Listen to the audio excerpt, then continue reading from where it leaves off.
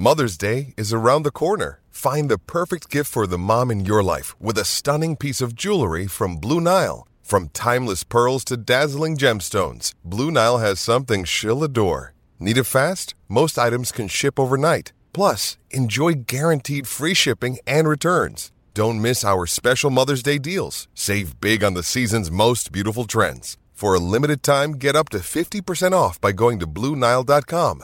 That's BlueNile.com. Well, the role of technology in sport is one that absolutely fascinates me. The quest to run faster, to be able to jump higher, to be able to hit harder, to be able to protect ourselves better.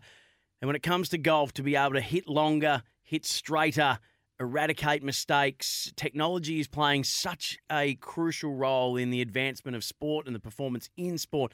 I thought it was a great opportunity to have a chat about it. Now, we were going to have this chat, myself and my partner in crime, on Off the Tee, our dedicated golf show on SEN with Nick Ahern. But Nick, our run finished for the year.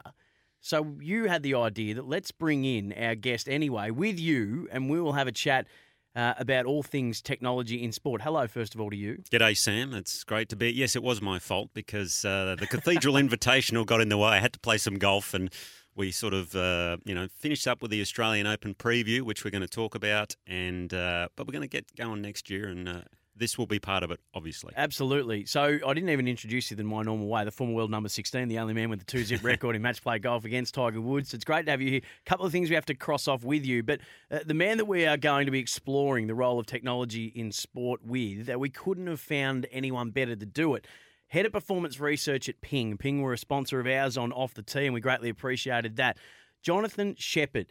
PhD in Sports Engineering at Griffith University, working in collaboration with Queensland Academy of Sport in applied high-performance context, bachelor's degree in biomedical engineering, and was the president for the International Sports Engineering Association, the industry body for sports engineering sector. So we have hit the jackpot here. Jono, hello to you. G'day, mate. Thanks for having me on. Cannot wait to delve a little bit deep into the role of sport and technology. But, Nick, a couple of things we have to cross off on. We haven't spoken, you and I, since the Australian Open, the first time ever men's, women's, all abilities run in conjunction across Victoria and Kingston Heath. Adrian Maronk, a 5-shot win over Adam Scott. Minwoo Lee in that top 3 as well on the men's. Ash Buhai had a 1-shot win over Ji Shin. But then a couple of shots back, Hannah Green, Grace Kim, 1 shot further back, and then Minjee Lee. So our best Aussies were all in the mix. And then to Kip Poppet, who won the All Abilities. What did you make of the whole 4 days and how it all played out?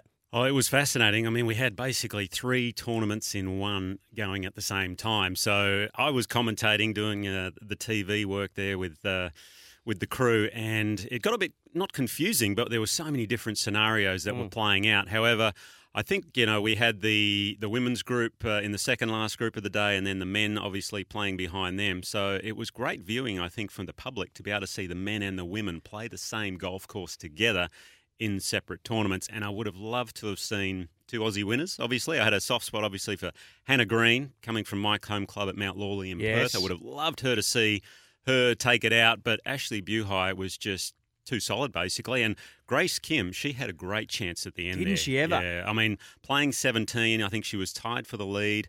Took 2 to get out of the bunker, only made the par because 17 was the par 5 for the women. And then the 18th, unfortunately, took 2 more to get out of a fairway bunker, made double bogey. So Ashley Buhai ended up only having to par the last to take out the win from Ji Shin. So a fantastic win for the South African. She obviously won the Women's British Open earlier in the year. What a year so she had. It's an incredible year for her. She had a husband on the bag as well, so Yeah, I'm sure they celebrated a lot of emotion. pretty hard that night, which was good. And then on the men's side, I mean, Adam Scott, wouldn't it have been great to see him win the tournament? He had his chances, but Adrian Maronk, and I have, again, a soft spot for Adrian because he is a ping player.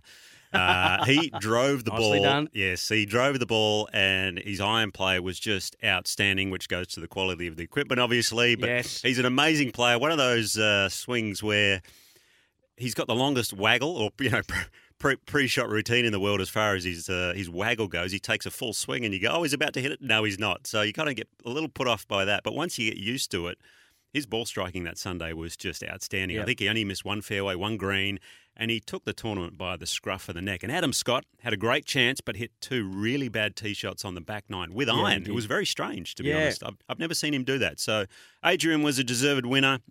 He was the first Polish player to win on the DP World Tour earlier in the year when he won the Irish Open. Already Poland's greatest ever golfer. Yeah, there you go. I mean, well, I'm not going to say that was too difficult, but because there's not too many golfers over there in Poland, and I may cop it for that, obviously. But the beautiful part was that Adam Scott was his childhood idol. Yeah, and they got to play together in the final round. So that was pretty How special. good was that? Yeah. And then we had the All Abilities, obviously. Kip Popper, I mean, the final round, I think he shot 2 or 3 under. That was incredible golf Brilliant out there golf. because Victoria Golf Club is not easy, let me tell you. So, all in all, a raging success from my view, from your view as well. And, geez, we had both predicted that, the fairy tale finish would have been Min Woo Lee and Min Ji Lee, both winning, brother-sister combo. It was very, very close to eventuating. The other thing that I had said in another show was that my belief was that the winner would be someone. I thought we could get 2 Australian winners, and that would be the next stars that we are going to see take the next ones to step up and put their name in lights. Now, Min Woo Lee has been just outside the top 50 at a time, but his performances in the back part of the year in the DP World Tour, he started to really show some of that consistency. I thought this could have been his moment, and I was really happy to see someone who I've been talking about for a while with you, and that was Grace Kim, who I saw come second by a shot in Dubbo in the New South Wales Regional Series. She was leading for a fair chunk, day 3. Yeah, I believe so. Day 3, she was up there, or maybe after day 2, actually. I think she might have had the halfway lead, but she really impresses. She just got a card on the LPGA Tour through the Symetra Tour, which is the secondary tour over there. We're going to see a lot of her next season. She hits the ball further than I do, which isn't that hard, but she really is an amazing ball striker. Swing. Had a great chance to take it out, and I think she'll learn a lot from it. It's not easy to win. It really isn't, especially. And I looked at the women's leaderboard, and I think the top 6 or 7 players, other than Grace Kim, they'd all been multiple or at least one major champion. So it was an incredible leaderboard on the women's side. It was. Just quickly, Cathedral Invitational, a playoff. Nick Flanagan beating Scott Arnold. Kari Webb. Oh, I know.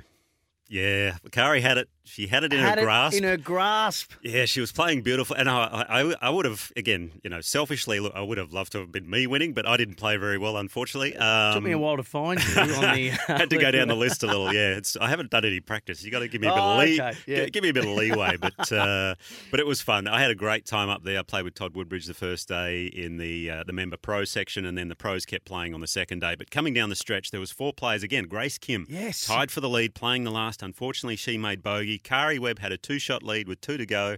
17, there's a ravine to the right. Unfortunately, I don't think she knew where she stood, so she got a bit aggressive, hit it in the hazard, made double, and then on the last hole, she's got about a 20-footer down the hill for birdie to win the tournament. I know I wanted to run down there and tell her it is frighteningly quick. I mean, this putt is one of the quickest on the golf course. I just said frighteningly there. Oh, yeah. She knocked it 10 foot past and 3-putted, made bogey to miss out on the playoff. No. So it was a shame. But Kari loved it. We had a great time over the 2 days. Yep. The Monday night dinner was unbelievable. We had Vince Sorrenti was good value. Was Vince. the act. He was great fun, and then Nick Flanagan. I really enjoyed the fact that Nick won. Sorry to Jamie Arnold, but. It was great to see Nick win because that'll really kickstart him again in his career. Mark Leishman at 4 under, Adam Scott 1 under, and then at 6 over. Yeah, Nick O'Hearn. Look, a couple of 75s. I played with... By the way, I can't believe I'm hanging it on you. I'm about to go and stink up that joint on Saturday. You would dream of shooting 75. I would be prancing around like I had just won at Augusta if I had a 6 over at Cathedral. Well, how's this for me, though? The second day, I played with Jed Morgan and Justin Warren. And the only I outdrove them once, right? Yeah. But they hit 4 iron off the tee. And you hit? I hit driver, of course. Every other time, I was about 50 to 80 metres behind these guys. It is frightening how far they hit a ball. There was a hole there, which I was probably my proudest moment, the 9th hole. They both hit 7 iron, a par 3. I hit a 5-wood, but I got it inside them. So that was my proud moment of the 2 days. Well, wonderful Cathedral Invitational. Looks like it's going to be a mainstay on the schedule. Now, Jono Shepherd, head of performance at Ping Golf. the role of technology in sport. You guys have got a new performance research centre for Ping now, located in Phoenix, Arizona, but it's going to be and is based in Loughborough in University in England, and you'll explain all that to us. But just talk to us about the work that you do specifically with Ping, and then we'll broaden it all out. Yeah, thanks for having me on the show. So my job as kind of head of performance research is to run kind of a team of 5 engineers, and we look at how the human interacts with the equipment. So we're really kind of trying to dive into the feel and the sound of a golf club. Essentially, if you make a golf club for a robot, that's not as hard a challenge as you can imagine. But sadly for me, robots don't play golf. People play golf. And those people are unique and beautiful in how they swing and pretty different. You just have to rock up to your kind of first tee of any golf course locally, and you'll see there's plenty of guys swinging the same kind of pieces of equipment very differently. So my job is to work out how to make that work with our design engineers and our innovation team to kind of get these concepts, get them through to market, and get them into product and kind of get people playing their best. So that's my role. So that's fascinating. I'm thinking this is all going to be about designing the club, but you're about matching the technology with the person, and it's extraordinary. He is, yeah. And for me, what you said about, if you designed a golf club for a robot, basically you could easily design the perfect club. But unfortunately, we're not robots. And everyone, if you go to the range, down at wherever you play, or if you go to a PGA Tour event, you'll see everyone with a different golf swing. So I'm fascinated how you match up golf clubs for each individual. Now, when I was playing on tour, the Ping guys that were in the truck, they used to call me the least maintenance guy on tour, which is kind of strange. In a way, all I would ever do was go in there and I'd get my caps for the week and maybe a few gloves or whatever. And about every 4 or 5 months, I'd get my regrips done on my golf clubs. But pretty much whatever they brought out, technology-wise, they knew my specs. They knew exactly, okay, this is for Nick. He's going to try that. And I'd go, swing or two, I'd go, yep, I love it. No, that one doesn't feel right. Bang, bang, bang. I'm amazed that you guys can do that with each individual golfer. I mean, what's the process like there? Yeah, so it's pretty multifaceted, but I would say the game's changed drastically, even in the 5 years that I've been working in the industry. Personal launch monitors, so kind of Doppler radar systems like TrackMan or GC Quad, camera system. Most players have access to these kind of tools at that top level now, and they're taking shots and measuring things like ball speed, launch angles, spin rates. And then we have some kind of algorithms that we can work out what would be best for them given that week. So maybe they want to try and flight it down a little bit, and a different shaft might help achieve that without changing the feel or stiffness profiles that they really like. So that's kind of one aspect on the kind of fine tuning, the equipment side, the gear side.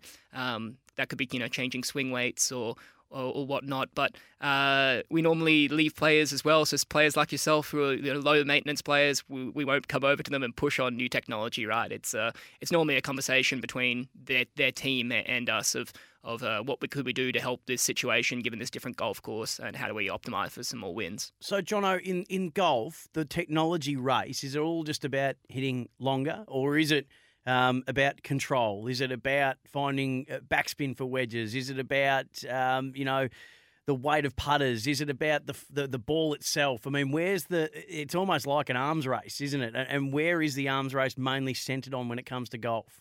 Yeah, so golf's a super fun engineering problem for me to work on because it's so tightly governed by rules. So with this quite narrow box, things like coefficient of restitution, how much a ball should bounce off a face. Whoa. Well, big words. You're going to have to explain some of this stuff, Jono. Coefficient of restitution. So there's my one science word for you today. You got me. I won't bore you too much with big science words, but essentially it's how much the ball would spring off the face, and the rules of golf dictate a certain limit. So kind of companies can't be introducing what we call a spring-like effect. So there's rules to one of those bouncy balls, right? One of those bouncy balls. So the ball's governed and the club head is governed. So we're kind of, I guess, tightly regulated, but with those regulations means that you need to be really creative in your solutions. So for Ping, our company is really based on kind of moment of inertia, so trying to stop the club face from twisting and helping forgiveness. And Carsten kind of was he was an engineer, started the company 60 years ago. He moved his family over from kind of Norway, worked as an engineer and kind of was terrible at golf, made his own putter, And he invented the rabbit ears on the TV, right? Rabbit ears on the TV. Remember the rabbit ears on the TV that used to go up? Really? That was Carsten. He invented that. So. Working for General Electric at the time. Isn't that incredible? And then it is. Moved on to the golf space as he kind of made a few putters. Those putters, everyone was like, wow, you couldn't putt, and now you can putt. What's going on? And back in the 50s, golf wasn't a highly engineered sport like it is today. It had vastly more room for moving and innovation and change. And Carsten brought these kind of fundamental engineering principles.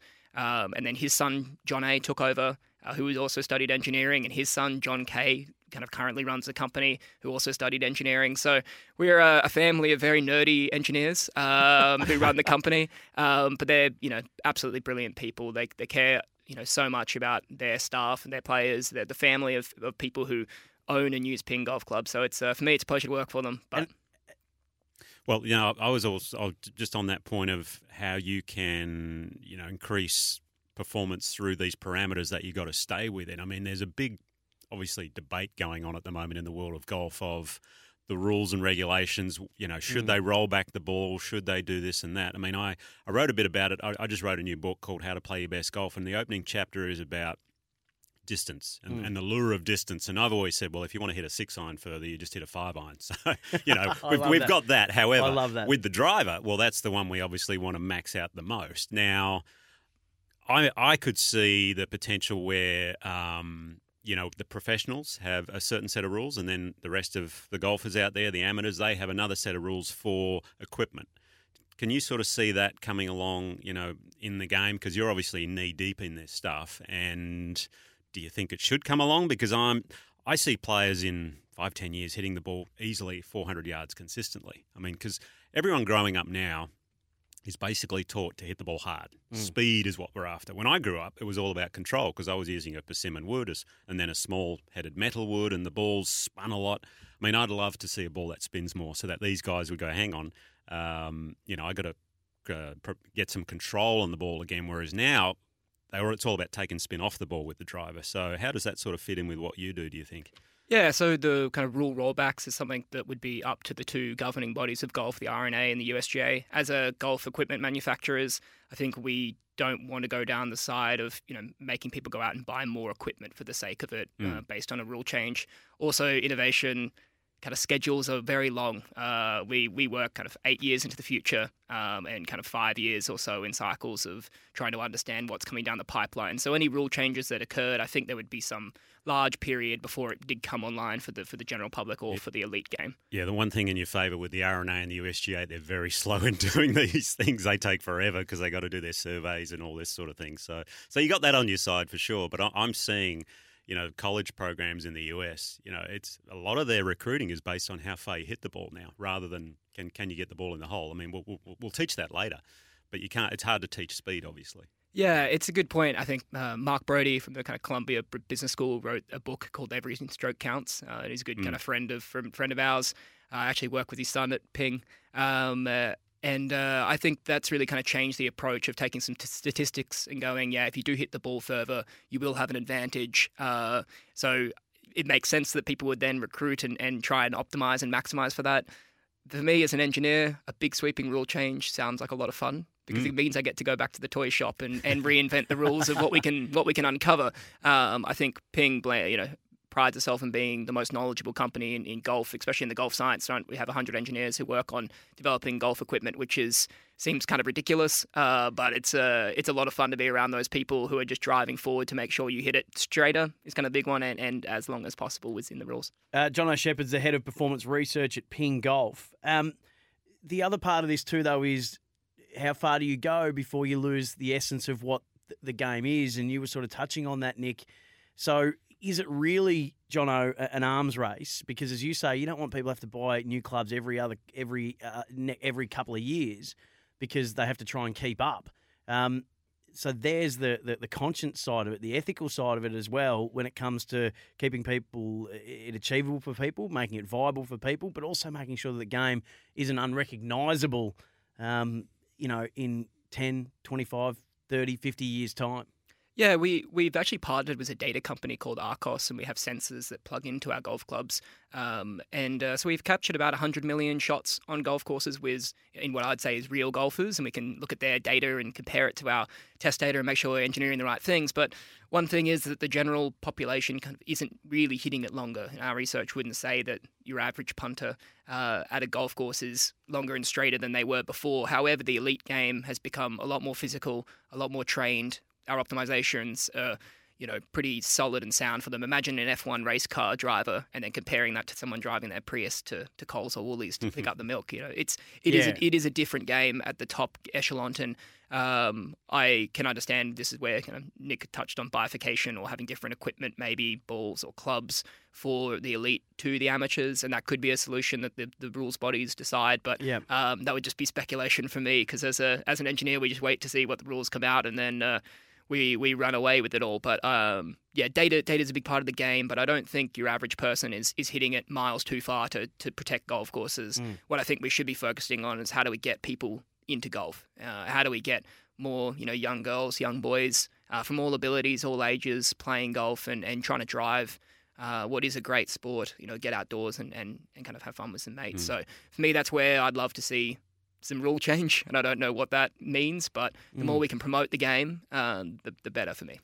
Yeah, and I'm all for Sam getting more distance, enjoying his game a bit more, because I haven't seen his golf swing yet. Just accuracy would be fine. But he tells me about it quite a lot. So I'm all for the average golfer to normally in a state of panic to just get as much out of their game as possible. Yeah. But we're talking, at the elite level, at the Tour Pro level, I guess you'd say less than 0.5% of players, basically, maybe 0.1% of the golfers that are out there. So I can definitely see that bifurcation as you're talking about. Now, sort of switching a bit away from that, you guys just don't obviously deal in golf club design and all that, but I was reading like you're trying to create the perfect head cover and things like that. I mean, how far do you go with this stuff? Because like my caddy, he was saying, I've always wanted this perfect bag. I mean, the Tour Pro caddies out there, that's like a mythical thing for them almost, is to have this perfect bag. And whenever they got it, I'd usually throw a brick or two down the bottom just to weigh it down on them a little bit more. So they go, hang on, why is this heavy?